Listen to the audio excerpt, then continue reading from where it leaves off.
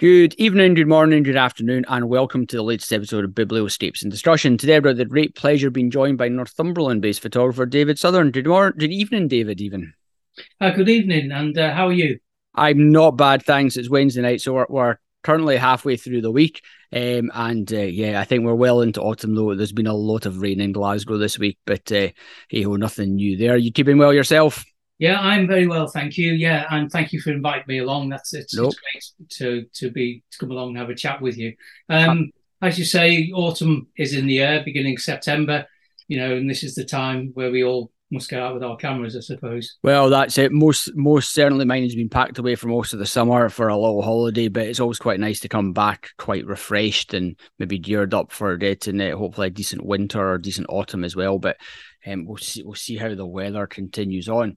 But thanks for joining me this evening to obviously talk about your book Shoreline. But before we get into talking about your book, David, it'd be great if you could give everyone a brief introduction to your photographic background and journey.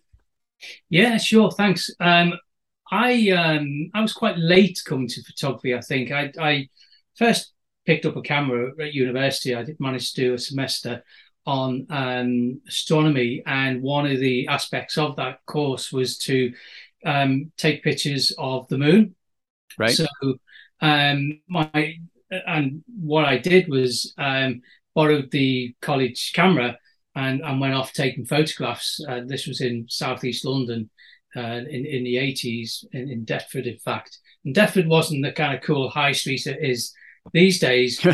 It was quite raw. There was a lot of tension in the air, quite a lot of anger, some racial issues, certainly a lot of poverty at the time. So it was great walking around as a as a student, just taking pictures of people and Deptford at the time. Unfortunately, all those photographs were lost subsequently, but I would love to have gone back to them and see Yeah. what they were like. And I learned a lot at that point in terms of developing. It was a manual SLR camera at the time, so it really grounded me in the basics of photography. And then I went traveling for a few years. I didn't have a camera with me. I was always taking snapshots in my mind's eye, which I can still recall. Yep. And I hope one day we'll be able to print from those. Maybe the technology will be there. Who knows? Yep. And then I bought myself my first secondhand SLR. Taught myself photography.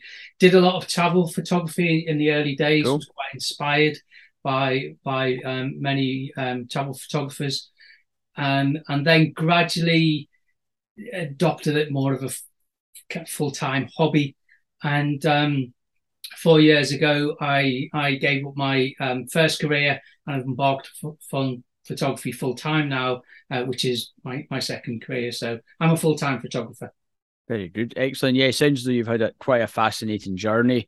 And it's always really interesting to hear people maybe come to photography early or come to photography late in life, and just the different interests and different things that actually bring people to it, and then they maybe go full circle to end up doing something very different in terms of the subject matter than what they originally set out to photograph, I suppose. And you're obviously focused very much on Northumberland landscape, seascape.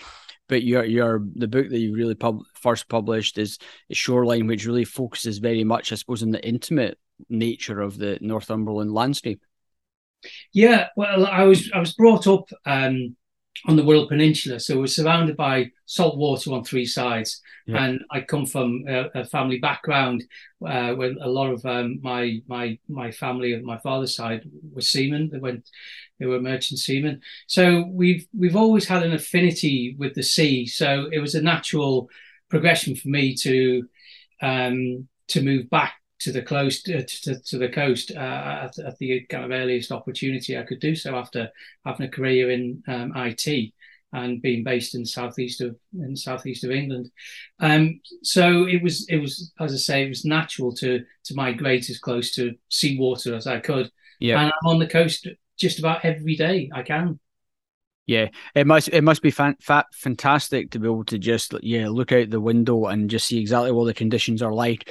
and then a skip of a heartbeat, just decide, right, that's fine. I'm going to go down and make some new work, or just enjoy the sunrise in the morning on the coast, which, as I was saying to you before we started, it involves a bit of a journey for me. And you could be traveling for an hour and a half and then turn up and the conditions aren't what the conditions said they were going to be, and it's a long journey back home after a bit of breakfast. Yeah, I count my blessings. I really do, every day that I can stand on the coast in the morning. And some mornings, like today, I went to the coast. I took my camera equipment down to the coast, and the camera didn't actually leave the bag. So yeah, that's the beauty of where I live. It's not. That's fine. Yeah. Conditions, inspiration wasn't there, whatever. But it was still a wonderful experience just to be there. But as you say, some mornings I can get up, I can look out the window. If there's if the light's going to be good, I'll just leave the house and off I go. Tripod and camera, and come back when I'm wet and hungry. Best way. And so in terms of the book, obviously you've been shooting the bigger landscapes, a bit of wildlife, and the more intimate landscape as well. What kind of where did the idea come for the project focused on really the intimate shoreline? It was a slow progression. When I first moved to Northumberland, I was inspired, like many people who visit this area, by the vast coastal panoramas and the castles perched on the edge of cliffs and things. And I soon sort of got those out of my system and thought, actually, these have been photographed many, many thousands of times and photographed really, really well. And to do something a little different will require some absolutely incredible meteorological conditions or light. And more and more, I began to look a little closer to where I was standing at my feet and thought, actually, the geology of this coastline is fantastic and has this fantastic variety of sandstones and dolomites and different rocks, different stages of erosion. So I sort of photographed from that, and then it just built up from there. And I started to see more and more every time I went out, because conditions change constantly. We can have a strong southerly wind, which will reveal a bunch of rocks that I haven't seen before in 4 years, or the remains of a wreck at low tide that's been covered in sand for tens of years, tens of thousands of years in some cases, and it's always a changing environment. So there's always something more to see in the intimate landscape, and I've just been doing a project this summer, actually photographing the intertidal zone between high tide and low tide, the spring tides, rather than photograph the length of the coast. I'm actually photographing the breadth of the beach. Yes, and that's been a really revealing project this summer. Yeah, it sounds really interesting in terms of looking at it from a very different perspective. Most people focus about, as you say, the length of the coastline, whereas actually to focus the depth will be quite interesting. It must reveal very different things. And you made a very good point in terms of, particularly when you're photographing the coast, with the weather conditions, it reveals something different after every single high tide. The whole landscape really does or can begin to change, and I think it's a really interesting thing to look at. Yeah, and people say, "Oh, can ask me if I can do workshops on the rocks," and I say, "Well, they're so different from when I took those pictures. Yeah, I had to go back to the same place dozens and dozens of times in different conditions, different light, different seasons, because." In the summer, many of these rocks that I photographed are green, they're covered in algae, and then you need some winter storms to scour them and some cold, wet weather to clean them up again. So it's constantly changing. It's the seaweeds in the summer that fascinate me most, and in the winter time, I'll go back to the more to the geology of the coast and focus on that a lot more, and the sand as well, which is another subject that I'm always and I suppose how did you, what's kind of the narrative and the story you're trying to tell through the book? I know it's kind of subdivided into slightly different sections and different thematics around it. Just interested to know how you kind of what the thoughts were behind that. Well, I'd wanted to do a book for a long time, right? I didn't have a collection that really that fitted together in a single theme. So, and I really didn't want to publish a kind of best of, because it would be a very scattergun approach to photography. It wouldn't hold together. So as soon as I'd started to build up a collection of images that I thought were of sufficient quality and interest, then I started saying, actually, this could end up in a book. As soon as I get a sufficient number of images. And I asked myself the question, what can I say about these apart from it's a rock? What's the story behind each one? Where's the interest?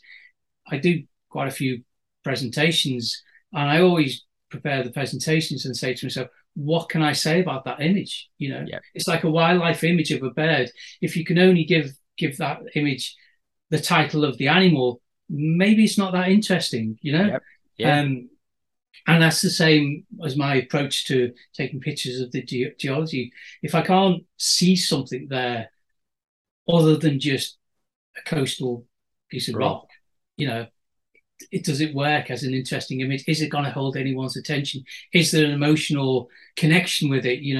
And they're all the things that I looked at in the individual images. And as I say, once it became a body of work that would sit together with enough material to put together as a book, then the fun started. Yeah, and in terms of obviously shooting for the work, I'm going to guess that you'd probably built up a fair number of images around the different themes to begin with. Were you then finding yourself going out and specifically looking for sorts of images that would work well together with what you'd already shot, or certain topics and areas that you were keen to add to the body of work to help you tell that story? Absolutely, that's a really good question. I've got some friends that live up the coast, and I say, you're my agent. Tell me when these rocks get revealed after the storm, and I'll be right up there. Yeah. I studied every detail on the OS map to see where there might be some interesting geology revealed at certain times on spring tides and things. And of course, I think I probably know every single rock and pebble between Warkworth and Berwick. Yes. Every day I'm out with my camera looking for stuff and how it evolves and changes. So I had a body of work and then wanted to add to it. So the rocks and the geology side of it sort of came first. And then I thought, actually, I want to increase the scope a bit. And I did think, because I'd done a lot of seabird photography on the coast, and I thought, should I add a section on seabirds? I thought, actually, no, that's a kind of separate subject, a wildlife issue. There's one picture of seabirds, but it's also a geological image as well. And I added the seaweed because I had a big body of seaweed, and that's expanded since I published the book. Yeah, it's great. I really like the combination of the work. The tones and the patterns and textures are fantastic as well. I like so many of just the shapes that you can begin to see, and the combinations between the different rocks. Interestingly, I think there's only maybe 2 black and white pictures in the whole book, I think. So it's just interesting it'd been interesting to see how some of the other images worked as black and white, but I think so much of it is based on the colours and based on the rocks, which you might not get the same emotional connection if it's then being put in black and white. But I like how you've introduced some of the wider vistas as well to help break down and just to separate, I suppose, the sequencing. Yeah, and the wider vistas were to add some context as well. Yeah, that was probably the main reason in the driver button. I wanted to add those for context, but also not stray too far from the theme of the intimate landscapes. But you're right about the colour. The colour really really informs the image and the emotional connection we might have with it. There's cool images, there's warmer images, there's water flowing over rocks, and the color is part of the compositional element for me. I love color. I love black and white images as well, but I think they would have lost there would have been much more just about texture and pattern and shapes. Yes. And I wanted to bring in the color just to add that extra element and interest, because these rocks are in the right light. They're incredible. I took a friend out photographing early in the year, and I said to him, it was before sunrise, and we got to a part on the beach, and I said, look, see those rocks there, those kind of grey things in silhouette against a rising sun. So I said, the sun will hit that rock for a couple of minutes and it'll be magic. And it'll be gold. It'll be the biggest gold nugget you could ever imagine. And it'll last 2 minutes. So let's get set up, blah, blah, blah. And the sun rose, the sun hit this rock, and we had this amazing display. Yeah. And once the sun was 3 degrees high in the horizon, that richness had been lost at all. And it was a black rock sitting on the beach. And actually, there's an image in the book called Inca Gold, which was in that very place, I think. So that's why I wanted to include the colour, because it is part of very much part of the compositional impact I wanted to employ within each image. Absolutely, and you just when you talk about, as you say, the short periods of time where the light might be hitting particular rocks or particular formations, it must add a different dimension in terms of your ability to work within a very short period of time. If you are photographing specific areas of the coast. Yeah, it does. Sometimes I'll set the alarm for 5 a.m. I'll get in position, ready for sunrise. I use an app that tells me exactly I do know now where the sunrise is almost every day of the year. And I'll all get set up in position, pour myself a cup of peppermint tea, and wait for the magic to happen. Sometimes the magic doesn't happen. Yes, yeah. I mean, it does. You get 2 minutes of magic where you work frantically, in a heart-stopping few moments, and then you think, that's it, in camera. And those 2 minutes have been incredible. And I know I will go back to those images maybe in 2 years' time, because that magic might never happen again in that right place at the right time, with the lighting and stuff. So it's very exciting. Taking pictures of rocks is exciting, and it's like wildlife. You've got to be in the right place at the right time. Yeah, that's a minute too late, and it's gone for the day, and you have to wait until the following morning or following evening to capture what you wanted. And I suppose over the time you must, by going out and shooting these additional work for the book, you must have built up quite a collection of images over a number of themes and topics. How did you approach your curation process for the book? Well, one of the things I decided on really early is that some photo books actually tend to drop off a little bit in quality as you get towards the end of the book. So I very much said, this will only be as long. There'll only be as many pages as I have images that really will pass my own personal test in terms of quality and interest. And if somebody picks up the book and turns over the last page, I want them to be as impressed with that image as they will on the first page. Yeah. So I had many images, and it took me probably 3 or 4 months to curate them and take some things out and put some things in. I also went back to a few places as well and said, can I do that's the image, that's the composition I want, can I do it better?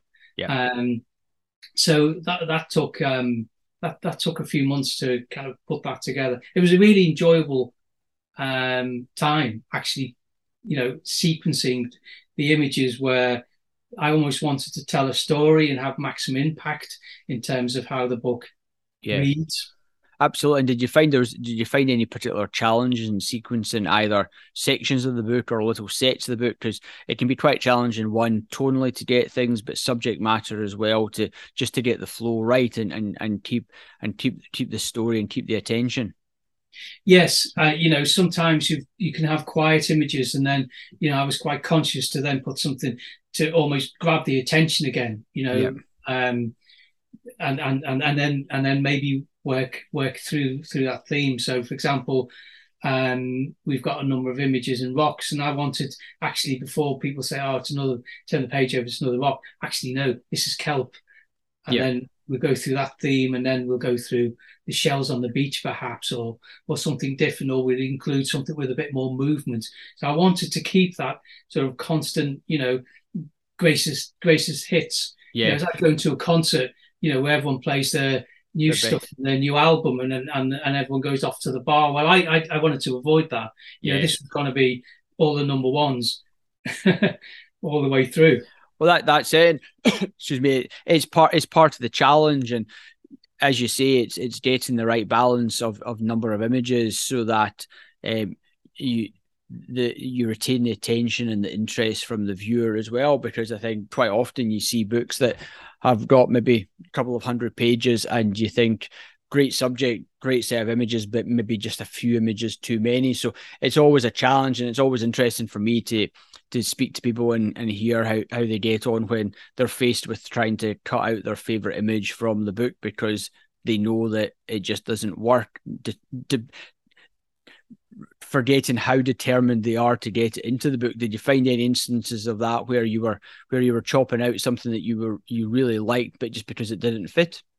Yeah, there are dozens that I've since put on social media that didn't go with the flow, which I would have liked to. But if being a person of a certain age, it's like, why produce a double album when you can have a single album of really, really better quality music? How many double albums have you ever listened to where you think, actually, side 3 is just filler? Well, I was avoiding that double album syndrome. Yep.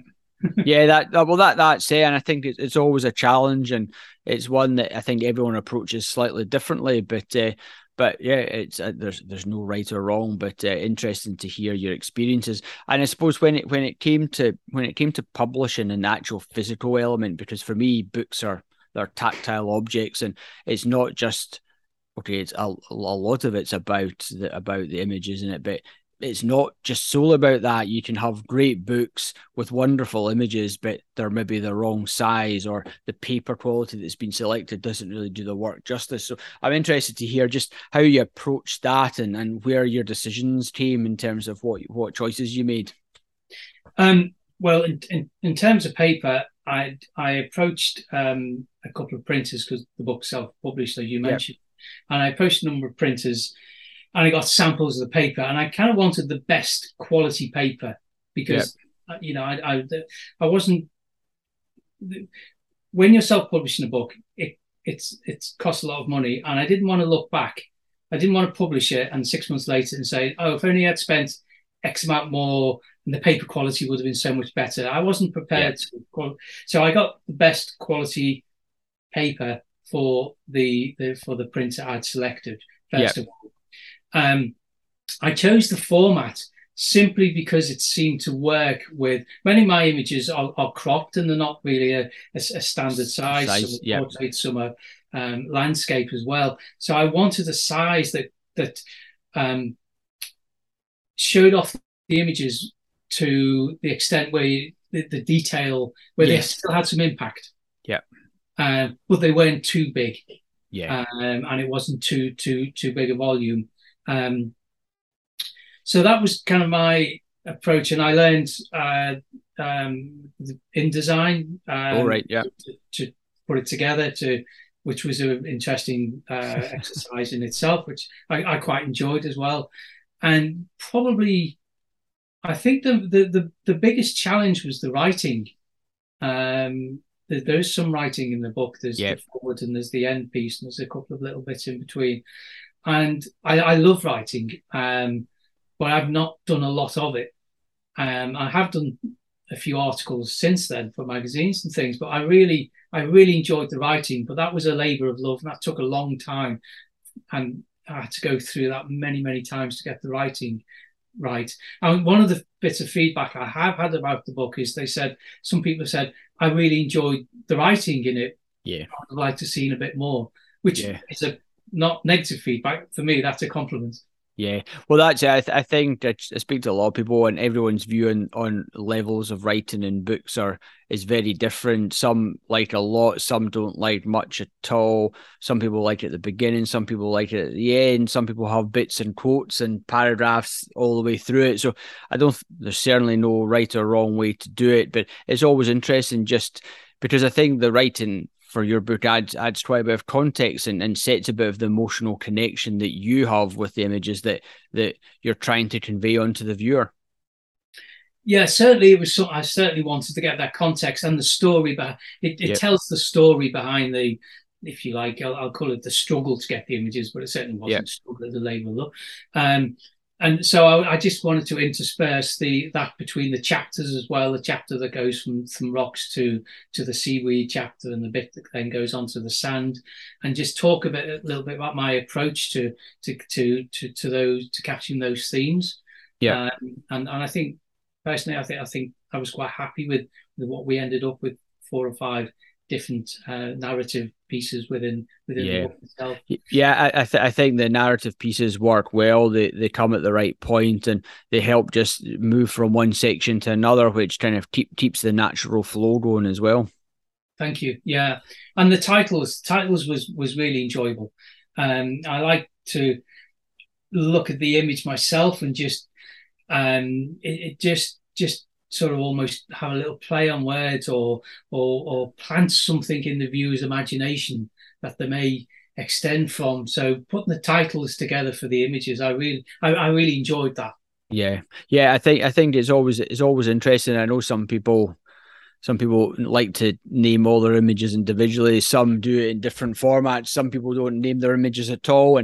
But I think, yeah, as you say, if you can get the titles right that actually work well for the image, it just gives a bit of an indication for the viewer, and it lets them use their own imagination maybe to a different extent than they would do if it was totally untitled.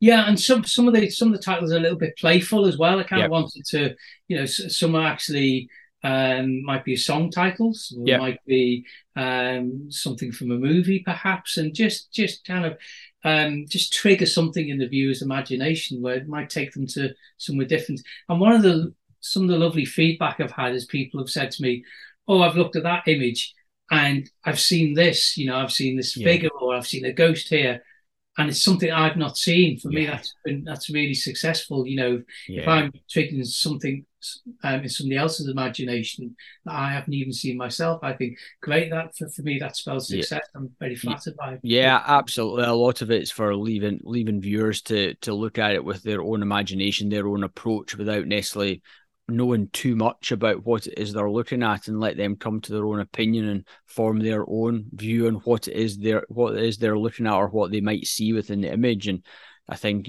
when it's done well, it's always done very successfully as well, and it creates a different experience and a different, just a bit of a different experience for the viewer. Yeah, it's about that bits of silence, really. Yep. Giving people that space in which to move into themselves, really. Yeah. And have you found making the book has been a positive experience on your photography in general? Do you think it's maybe something you would do in future? Not necessarily the same size scale book, might be bigger, might be smaller, but just interesting to hear your thoughts on that. Yeah, I enjoyed the experience more than I thought I would. Right. Because a lot of people have said to me, "Oh, self-publishing, it's got to be, hey, it's tough, and all the rest of it." But I've enjoyed it from the beginning, designing the book myself, learning the program to put it together. The response I get from the people who printed it was really positive. But that worked really well. I got hard copy proof obviously before I printed, and when I got the hard copy proof, I was really nervous because seeing your work in printing is such an exact science, and I'm no expert in printing, so to hand that over to somebody else to do was kind of a worrying time. But I got the hard copy proof back, and I said, wow, I'm really pleased with the quality of what's come through. So that was quite good, and I made some little tweaks and some little changes after hard copy proof, and took a few images out that hadn't worked so well. Resized a few images that were actually too big or too small, because size really depends on the impact and how you read the image, I think. So I made those kind of little changes, and then fired off to get the full print run. Yeah, well, that's it. It shows you the importance and the benefit of having a foolproof copy because, as you say, it's like if you're printing your own work at home, you've got total control. You can print it a million times until you get it to look exactly as you want it, and it just costs you another piece of paper every time. Whereas when you're doing something like a book printed, it's not. It's very different. You're in the hands of the gods to a certain extent. It's a total dark art. I think most people would probably agree. So the ability to be able to see your images and see which ones need adjusting, lightness, darkness, or as you say, just change the scale so that it alters the impact that it's having on the sequence. Yeah, that as you say, it was a very important, probably the most important stage in Good. Yeah. publishing. And I hadn't done this before. I've got no Yeah. mentor to guide me through the process either. So that was quite interesting. And even when the books arrived from the printer late one night, I think they'd misjudged the distance between where they were printed and how much time it took to arrive up here. So the guy who couried the books up here in the back of a van arrived about 10 o'clock one evening, and we loaded all the boxes out of his van into my room, and I kind of opened the first box and looked at the and thought, "This is it. I'm committed." Yep. Yeah.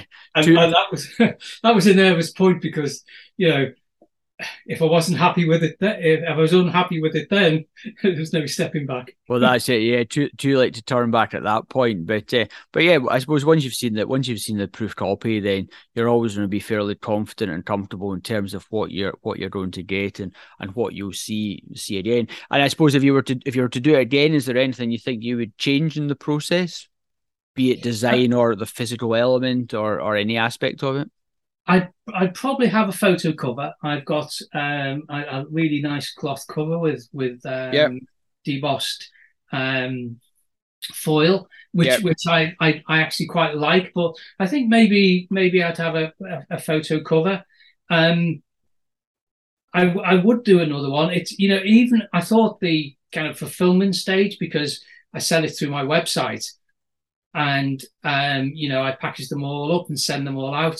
And I thought that would be quite labor intensive, but actually, because I've sold them mostly to my online audience, it's been a fairly steady flow of sales and quite achievable. That's not been onerous at all. So I've even enjoyed that kind of fulfillment process, Yes.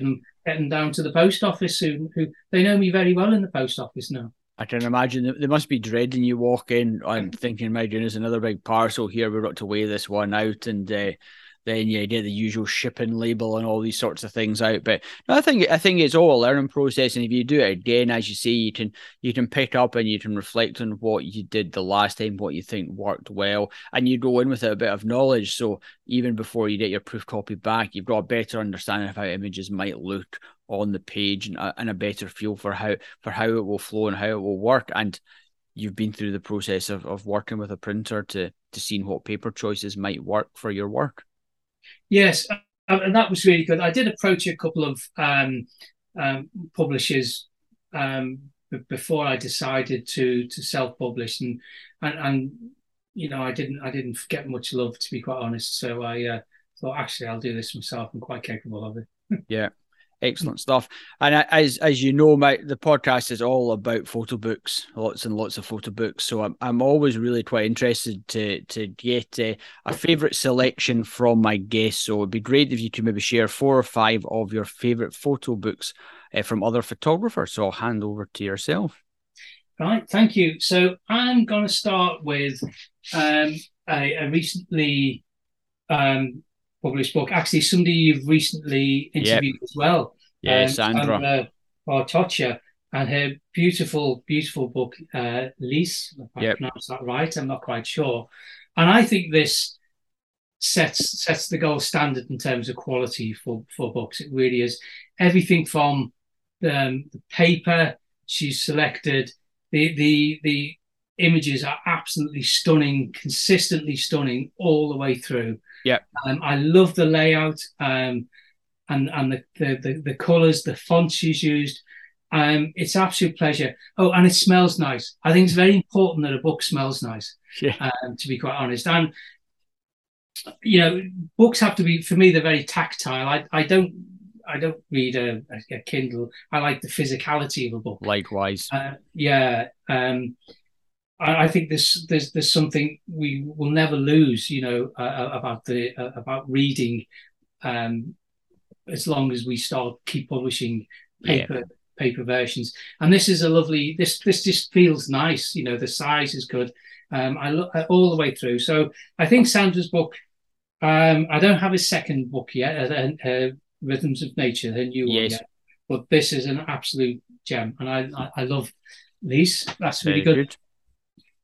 For my second book, I'm going to go to somebody who I really loved his work, because I started, as I mentioned earlier, my photography in the early days was very much travel photography, and somebody who I absolutely admired his work just for getting that amazing emotional impact in terms of travel photography and documentary photography was Steve McCurry. Yep.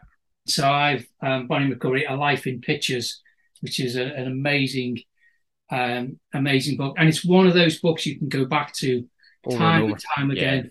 Obviously, there's the most famous image in there, the Afghan, the Afghan girl, and he's got the picture of her when he took her in 1984, I think, and again when he went back to photograph the same woman in 2002, and amazing to see, how those changes of life has gone. But there's so many pictures that work on an emotional level in that book. Absolutely, and the subject matter as well. There's such a strong emotional connection. Yeah, there is. So that's my second one. My third one is Sebastião Salgado's Genesis. Yeah, which I absolutely love. Black and white imagery at absolute best, but it's a photographic homage to our planet in its natural state. So the theme really resonates with me as well. I worked in conservation for many years, and it's just how he gets such incredible quality and lighting from every single place he goes to in the world. It's 200 ecosystems or something he's visited here. And that's another great tomb as well. It's a very, very weighty volume. So even when you've read it, you can work out with it as well.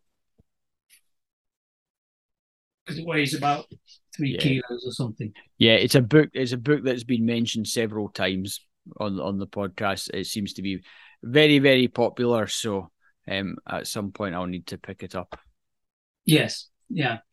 My next book, actually, if I may go slightly off-piste, isn't a photography book, but it's a book that really inspires my photography. Okay. And it's a book that I keep going back to from time again. It's called The Secret Lives of Colour by Cassia Sinclair. I have the paperback version. There was a hardback version published. And it's a really tactile book. I love the layout. Right. It's a description of 75 different shades of colour. Brilliant. And even the spine of the book is graded in the different colours of what it's talking about. So the book itself is like a work of art. But it's very inspiring because you mentioned colour in my photography before. I'm very much informed by colour. So this book is like I look at this book and I can look at a page, and it's there's colours I can't even pronounce really, and I've never heard of. So it's one I go back to, The Secret Lives of Colour. Lovely book.